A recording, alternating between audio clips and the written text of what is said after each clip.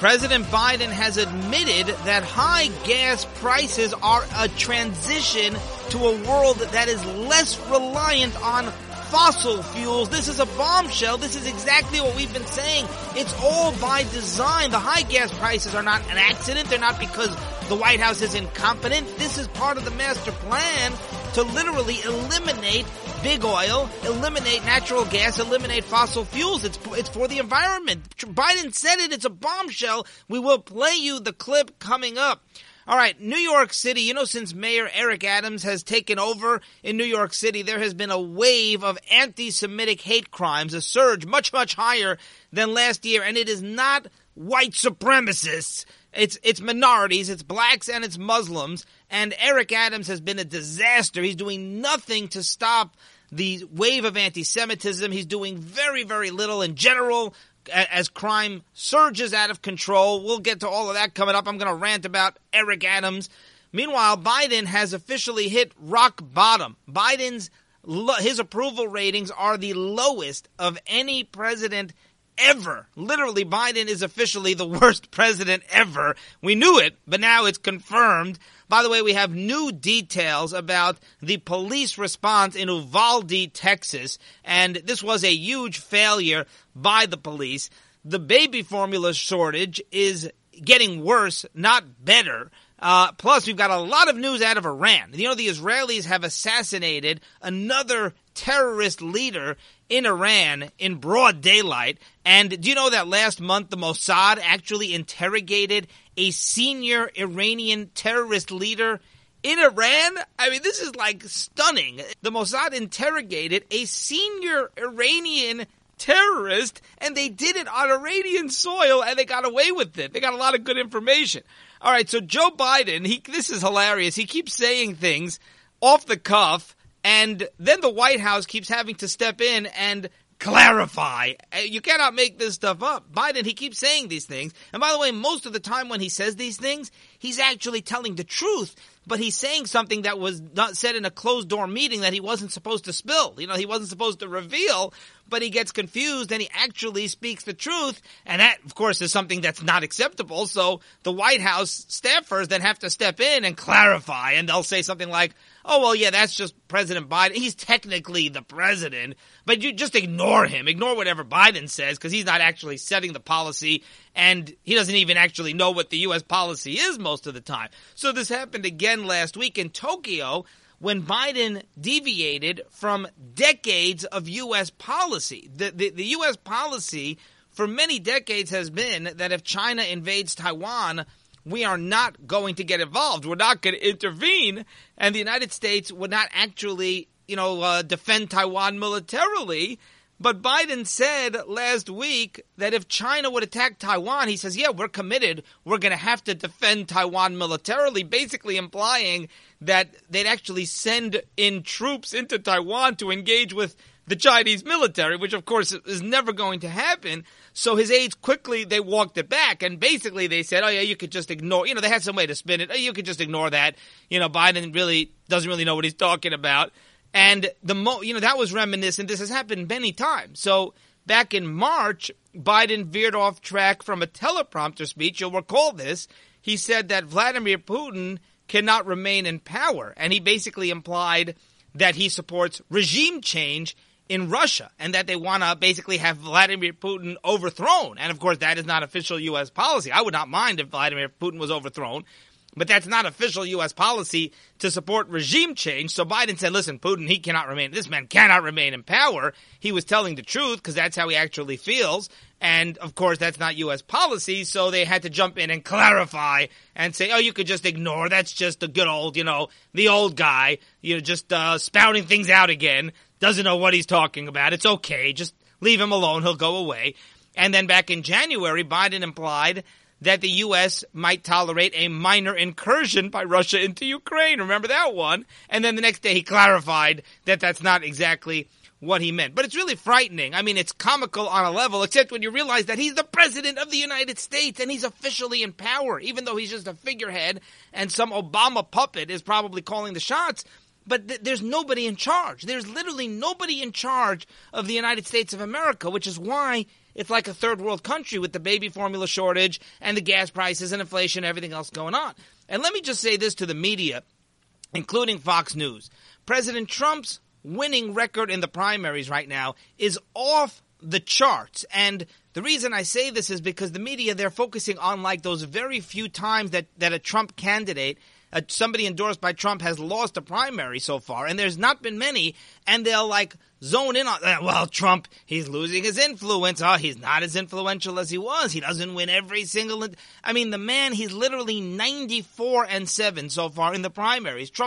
This is unheard of for a single politician. And he goes out on a limb. He will endorse candidates who are major underdogs because he thinks they're the MAGA candidate. Or like if somebody who's an incumbent betrayed him and, didn't try to get him installed as president in 2020 and, claim election fraud, then he'll say, I'm not endorsing that candidate. So Trump will go out on a limb and stick his neck out and endorse people who nobody's ever heard of, and they'll win the primary. It's astonishing what's going on. And like then Fox News says, well, yeah, but he lost in Georgia. He didn't endorse Kemp.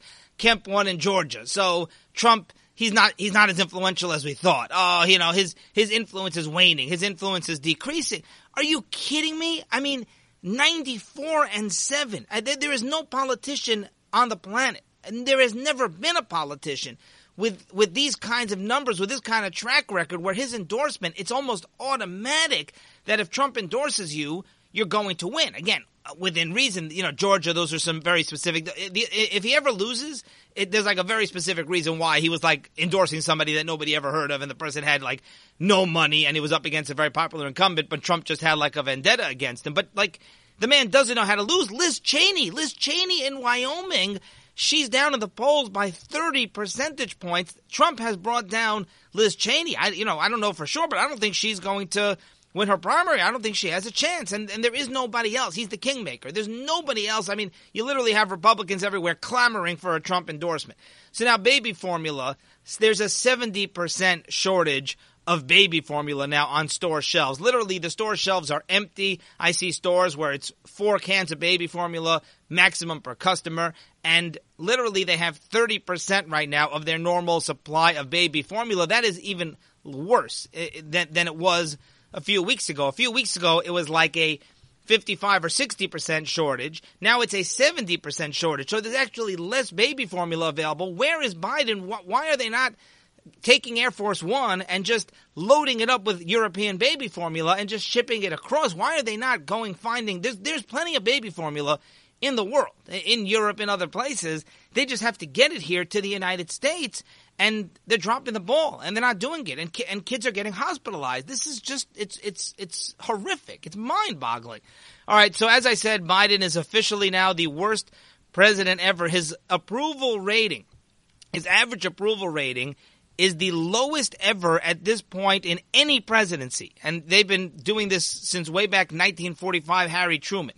So 490 days into President Biden's first term. We're hopefully first and only term, but we're 490 days into Biden's presidency. And he has the lowest average approval numbers that any president has ever had at this stage. 40.9%. 40.9%. However, they work out this average approval rating. But this is something they've been doing for years. And Biden literally the lowest of any president going all the way back to 1945, Harry Truman. Now, Trump at this point in his presidency was 42.7%. Biden is 40.9%. And Trump was on the lower side. But here's the thing. I always explain this. You cannot compare Trump with Biden for obvious reasons. Remember, Trump was divisive. There was so much negativity surrounding Trump from the media. I mean, literally, the media had this vendetta against Trump, like a 92% negativity rating, where the media, 92% of their reporting about Trump was negative. By the way, most of it was fabricated. Most of it was made up. Even a lot of Republicans, remember Paul Ryan, Mitch McConnell, Lindsey Graham, a lot of Republicans were also out to get Trump, didn't give him a lot of respect in the beginning until they realized, wait a second, this man is so popular and he's such a winner and he's so successful that we have to jump on the bandwagon. So Trump, he had all the odds stacked against him, and they bombarded him. Remember, the Mueller investigation and eventually the impeachment didn't happen at this point yet in his presidency, but he had the Steele dossier and all the allegations about Russia collusion, and they compared Trump to Nixon and Watergate for 2 years.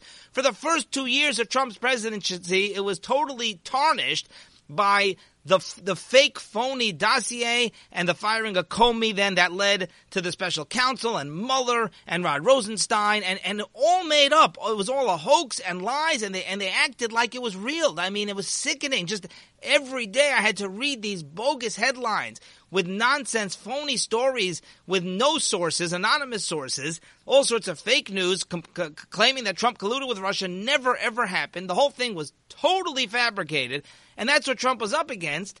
And despite all of that, he still had a 42.7% average approval, and Biden is way below him. And the reason for that is because Trump, his economy was booming, the country was safe, the border was secure, and he crushed Iran. I mean, he just did so many things right.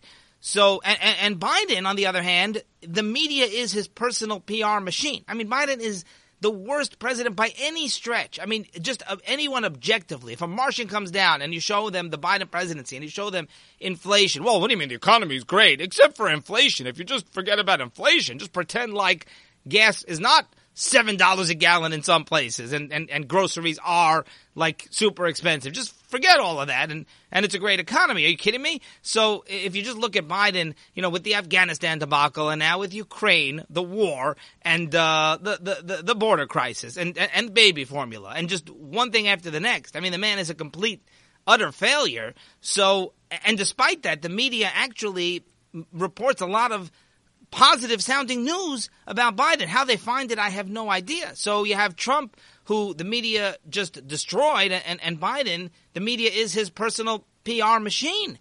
All right, I have to play you this clip, as I said.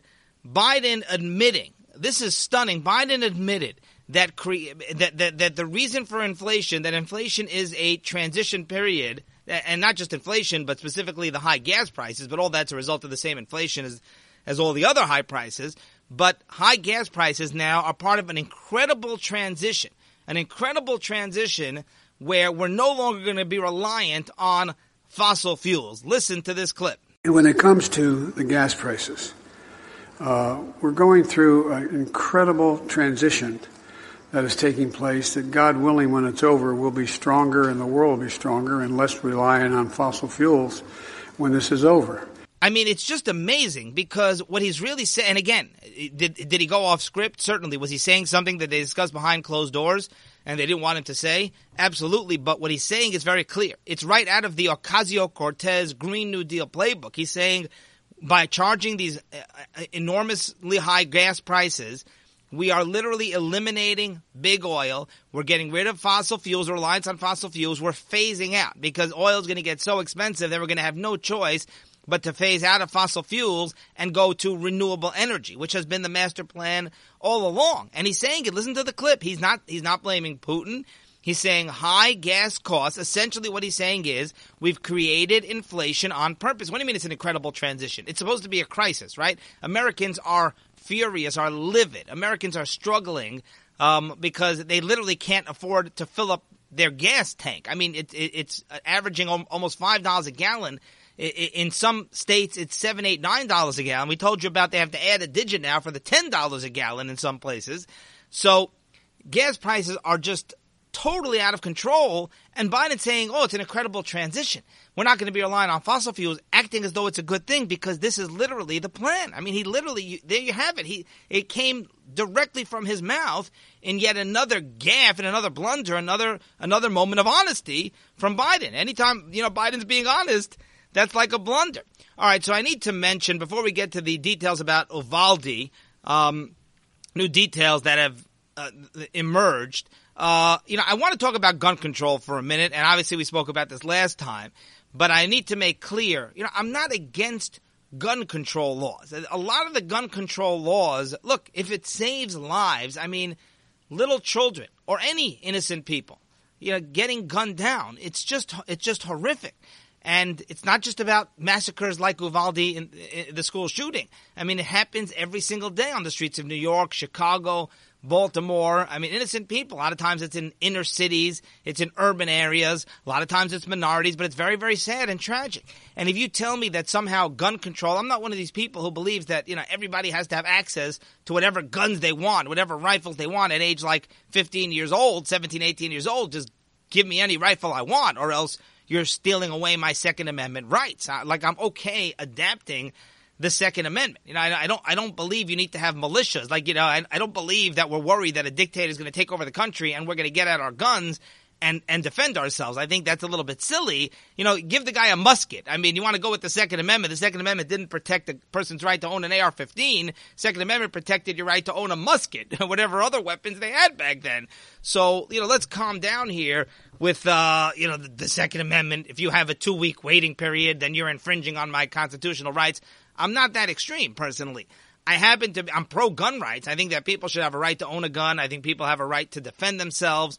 But if you want to, for example, you want to raise the age to buy a firearm to age 25, I'm open to that. That to me is not the end of the world if it would save lives to raise the buying age to 20, the minimum buying age to 25. I'm definitely not going to oppose that. I just don't think it's going to help, is my point. You want to ban rifles? Look, the Columbine shooting took place in, I believe, 1999. There was a ban on assault weapons at that point. They still used rifles, but they were rifles that were exempt from the ban. So it didn't work, Now, at least in that case, it did not work. Maybe in other cases it did. I really believe a handgun is quite dangerous. You don't need a rifle. I understand rifles are more dangerous than a handgun, but you can do a lot of damage with a handgun. And it distracts from the real cause. At least the real solution to me is much more about enforcing the current laws than it is about making new laws. And it's about training law enforcement properly to know what to look out for and to know how to respond. You want tougher background checks. You want to need a license, a certificate to own a gun, a certain training to make sure that you're capable of owning a gun, mental health evaluations. I'm all in favor of all of these policies. But I just don't think that it's going to prevent a lot of the shootings. I just don't think it's the answer because it's not Australia. We're not going to ban guns, okay? We're not going to go and confiscate people's guns. I just don't believe anybody is suggesting that, even the most extreme liberal. So there's always going to be guns in the United States. I do think people are going to figure out a way to get the guns, just like they figured out a way to get illegal drugs, just like during Prohibition they figured out a way to get liquor. If there's contraband out there, they're going to figure out a way to get their hands on it. So, again, I'm not saying, therefore, don't pass these laws. You want to pass these laws, but let's not expect that to solve the problem. It probably won't. And meanwhile, you're going to ignore the real issues, which are the mental health issues and the fact that we need to identify these potential shooters. We need law enforcement to be on top of it. We need law enforcement response. We need to secure the schools in a proper way, not have these doors that are wide open where a shooter could just go in unencumbered, which is exactly what happened in this case in Uvalde. So that's my point, is don't distract from what I think is the real solution and don't expect these gun laws to work, but you want to do it. I'm not saying I'd agree with every single one of these gun laws, but I'm certainly open to a lot of them more than I think some other conservatives. But to me, improve law enforcement, enforce the existing laws. And let's do both and secure the schools. You want to do both, I'm okay with that. These Democrats, some of them, they don't even want to talk. If you start talking about securing the schools, they say that's not a good idea. You talk about arming teachers. If there are teachers in these schools that have a military background, they've already used a gun, they've been trained to use a gun, and they used it for the government in the military, why not give them a gun in the school and let them be part of the security team? What's the problem with that? That was President Trump's idea. It seems like a great idea. Democrats oppose it. There was a bill that came up in the Senate the other day that would have given money to schools, to more safety money, more funding for school safety and security. And Chuck Schumer didn't allow it to be voted on in the Senate, which is egregious. I mean, why would he not allow that to be? Why would you not want to fund schools to make them safer? I understand Schumer wants tougher gun laws, but why can't you do both? All right, so let's get to specifics. There is now more of a detailed timeline, and the governor himself, Governor Abbott, was actually lied to by and he said he's livid that he was lied to by the local law enforcement, the local police department in Uvalde. But let me get to some of the details here, and I'll actually go through some of the timeline because the police right now, people are furious with the police. A lot of the parents were actually held back by police who would not let. There were parents whose children are inside the school while the massacre is happening, while the shooter is holed up inside the school, and the parents are begging the police to go in. The police didn't go in. They later said, one of the heads of the police department on CNN said that police were worried that they might get shot. Well, but that's their job. And again, obviously it's easy for us to sit here and say they should go in, but that is the policeman's job. The protocol is clearly active shooter. The protocol these days is they go in. They go in right away. They don't wait for backup. They don't wait for any kind of tactical team or anything. That's old school. That's not what they do now. So I understand it's a very scary proposition, but that's what they were hired to do. That's what they pledged to do. So let's get into some details over here in the timeline. The first 911 call happened after the grandmother was actually shot. That's back in the home. And then this shooter actually drove a pickup truck to the school, to nearby the school, and crashed the pickup truck. And then another 911 call was placed. So there were ample police on the scene really within just a few minutes, which is pretty fascinating, very, very different than what we originally thought. And they actually were handcuffing. They handcuffed one lady, a mother who was trying to actually go into the school herself because the cops weren't going in. And then there was a father who was actually tackled by the police as he tried to enter the school. And this is horrific. It's unspeakable, but I have to mention it. His daughter was actually killed in the massacre, and he was trying to go in, and the police actually tackled him. So this is very embarrassing because the police, some cops did go in early on to the school, but you had like dozens and dozens of police who responded, who were on the scene, who for an hour are standing outside, not going in, breaking protocol.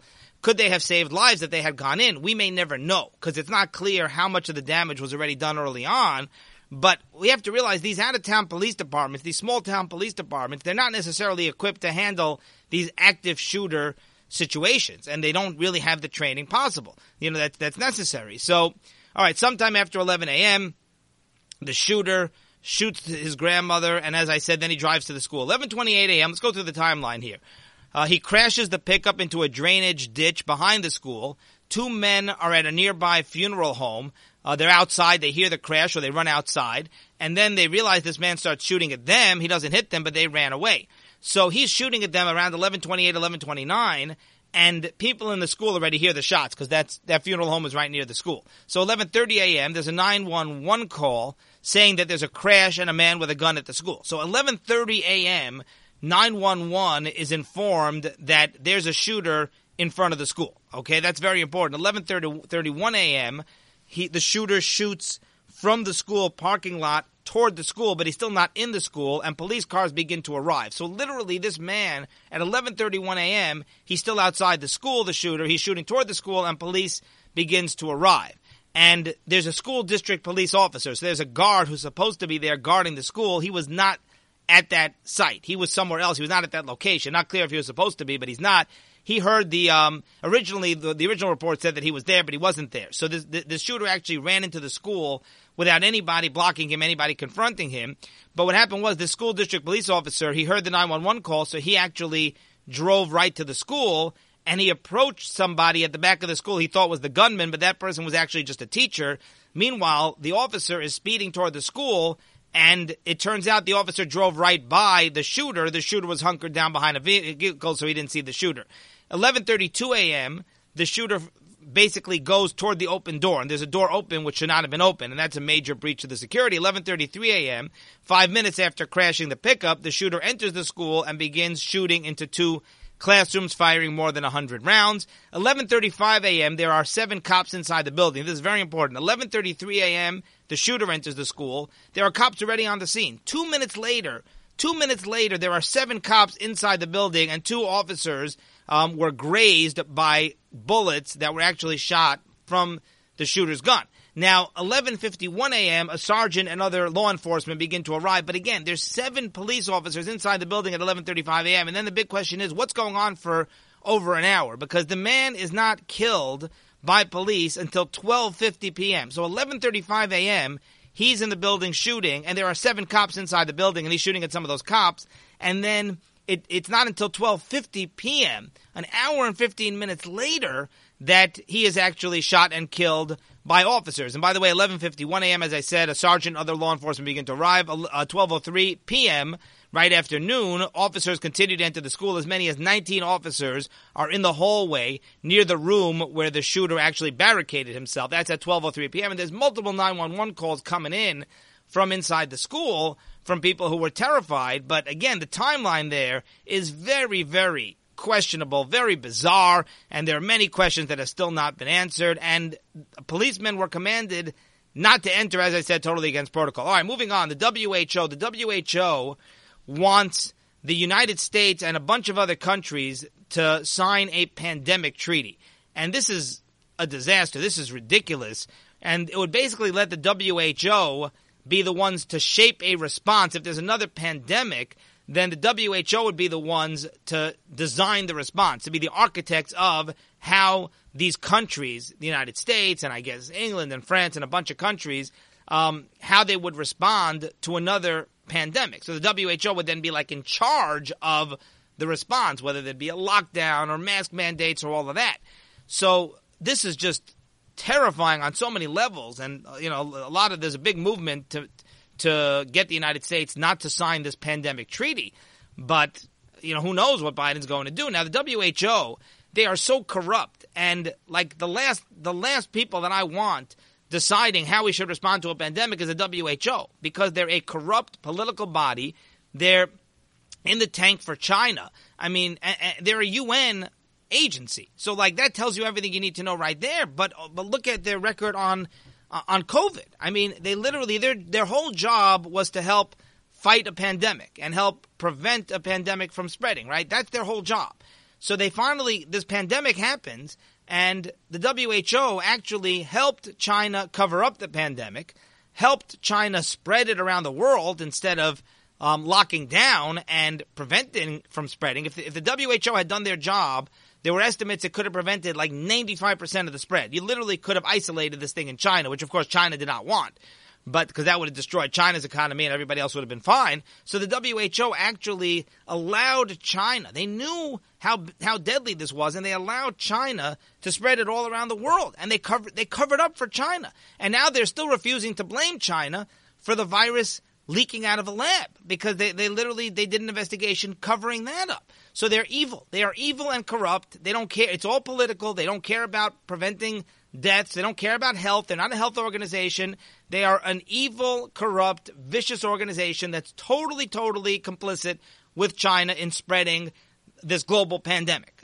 So why on earth would we want them to help shape a pandemic response? I want them thrown in jail. Trump defunded the WHO. Biden restored the funding. And they're not a health organization. They're a political arm of the UN. And it makes no sense to let the WHO make the rules. And there's another very dangerous part of this. People are saying, if the WHO is in charge, then that means the United States is going to lose its sovereignty. This is what people are saying, is that we're going to get in this pandemic treaty, and then WHO is going to say, all right, now, United States, here's how you have to respond to health. They have this monkeypox issue going on, which doesn't seem to be, as I've said last time, speak to a doctor. Don't take my advice, but it doesn't seem to be a major threat, because it seems that it's very, very difficult to transmit from one person to the next. Or at least it requires a lot of physical contact or exchanging of fluids or whatever. It's not just like spreading through the air. So that's the good news. But either way, imagine the WHO decides, well, you know what? Here's how we have to be careful with monkeypox. We have to lock down. All right, United States, you've got to lock down. People are concerned that then the United States is going to be forced to listen to those restrictions. Now, I don't think it works that way. I don't think that the United States is really going to be bound by it. But that's not the point. The point is, it's terrifying because it'll give the politicians an excuse. The politicians will then blame, it's part of the pandemic treaty. For example, let's say legally it's not binding. WHO says, listen, monkeypox is scary. Everybody's got to get vaccinated, and everybody's got to lock down and work from home. No more going into work or whatever crazy policy they come up with, right? So maybe technically the U.S. is not bound by it, but you know what's going to happen? Biden's going to say, hey, WHO said that we've got to lock down. WHO said we've got to get vaccinated. So that's the policy. Not my fault. It's WHO. So it gives them an excuse. It gives them a scapegoat. So this is very terrifying. Just so you know, by the way, this is a fact, 2 WHO goodwill ambassadors, you're not going to believe this, two WHO Goodwill ambassadors, Peng Liyuan. She is the wife of President Xi Jinping, Chinese dictator Xi Jinping, who is evil.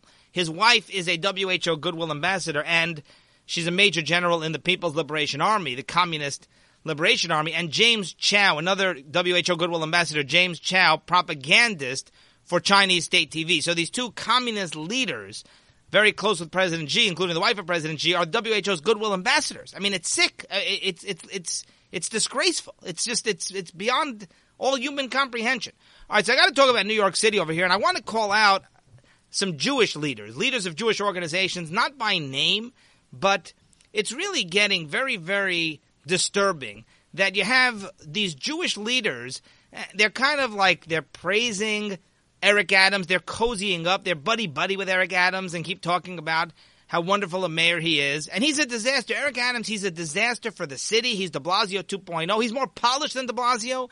And, like, he comes across, like, he talks a better talk. So he, like, puts on this image of actually accomplishing something with the city, cleaning up the city.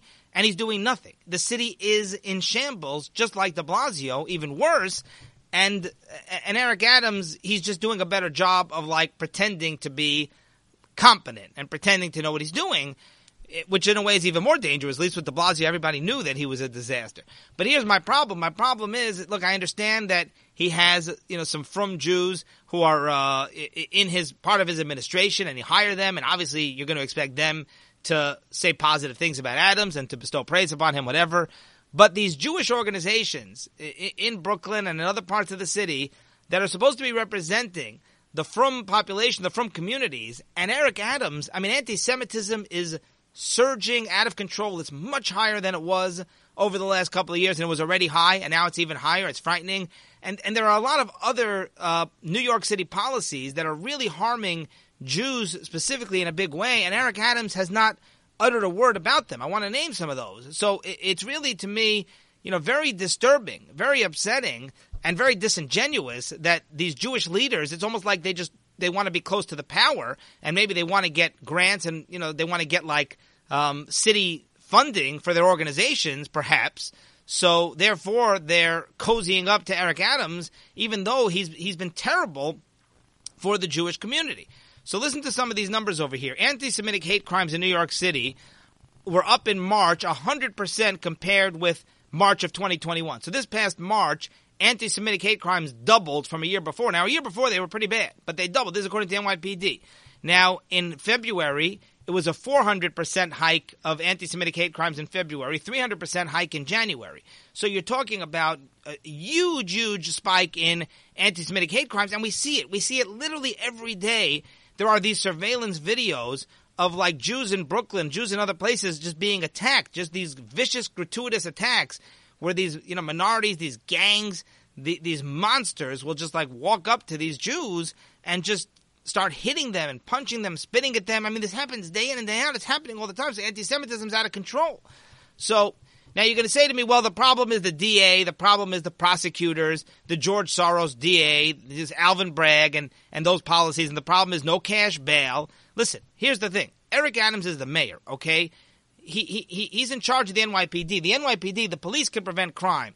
Rudy Giuliani, he cleaned up New York City. The way he did it was he had police stationed everywhere. Under Giuliani, I actually remember this. I mean, you couldn't walk 2 blocks without seeing a police car. There were police everywhere, and it worked. Okay, number 2, they can confiscate guns.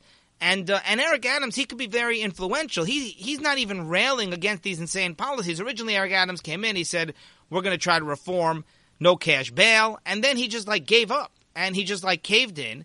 He could literally be very influential in pushing Democrats in New York State to change the law, but he's not doing it. Eric Adams has not spoken out against anti-Semitism, this surge in anti-Semitism, these hate crimes all over the place. What has Eric Adams done? Even if he speaks out against it, I don't care, but he hasn't even done that. But even that, big deal. Anyone could talk. Talk is cheap. The point is that he doesn't have policies. They should be protecting, the NYPD, Mayor Eric Adams should be protecting Jewish communities from anti-Semitism, and they should be cracking down, especially hate crimes. You have a better shot at keeping these criminals behind bars. But he doesn't have, it's just he has no plan, and he hasn't done anything. There's no policies to protect the Jewish communities and the frum communities. Eric Adams is a failure. He doesn't even care.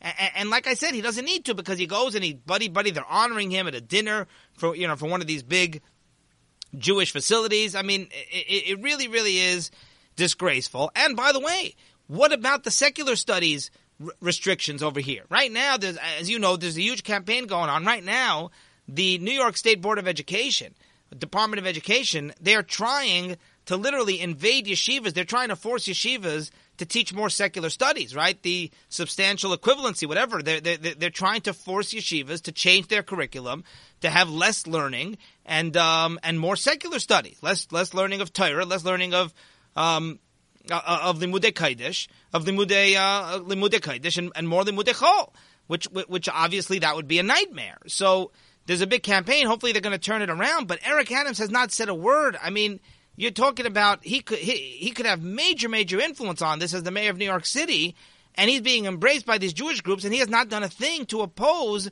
these potential secular studies regulations and restrictions. So, and they say he's a friend of the Jews. Well, he's not a friend of the Jews. He's done nothing for the Jews. He's given a couple of Jews some high positions in his administration.